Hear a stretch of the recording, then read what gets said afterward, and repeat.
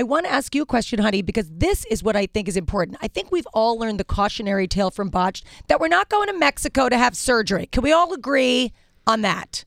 Okay. But what do you do if you live in Mexico? You go somewhere else. You come to the States. I don't know. But you don't go to Tijuana and get a butt implant, right? Right. We're all agreeing. I think we should make a map and just put like areas like infrared where we're not having surgery.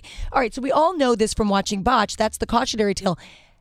What if someone says, okay, I've read the book. I know now maybe I'd like to get this done. How does someone choose a doctor? Okay, so if you're going to have a surgical procedure or even a non-invasive procedure, something that requires a doctor to do it, this is what I recommend. It's very simple.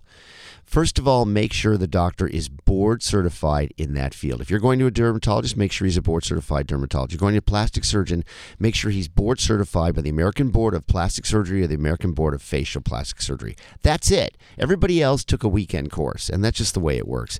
And then number two, and this will allow you to sift through all of the BS. Are you ready? Ask the doctor, look him in the eye and say, can you do this procedure on me in a hospital? And if he says, what do you mean? Ask him, are you credentialed? Will a hospital let you come in and do this on me? Because the hospital will not allow them to do a procedure on their premises that they are not certified to do, that they have not demonstrated to the hospital that they know how to do safely. And they've also checked all their malpractice and medical board issues. So that's interesting. So you're saying that when you hear these stories like, oh, my dentist did my nose job, right, or my gynecologist did my liposuction. By the way, Jenny McCarthy, who was just on, and we were just on her show, and a very old dear friend of ours, she sent me to her gynecologist once, and the guy was trying to talk us both into liposuction. Right. That's the perfect situation. If your gynecologist says, yeah, I do liposuction, I've done 10,000 cases, go, well, what hospital are you privileged at? And he'll say, oh, the local Memorial, whatever. You go, can you do liposuction on me at that hospital?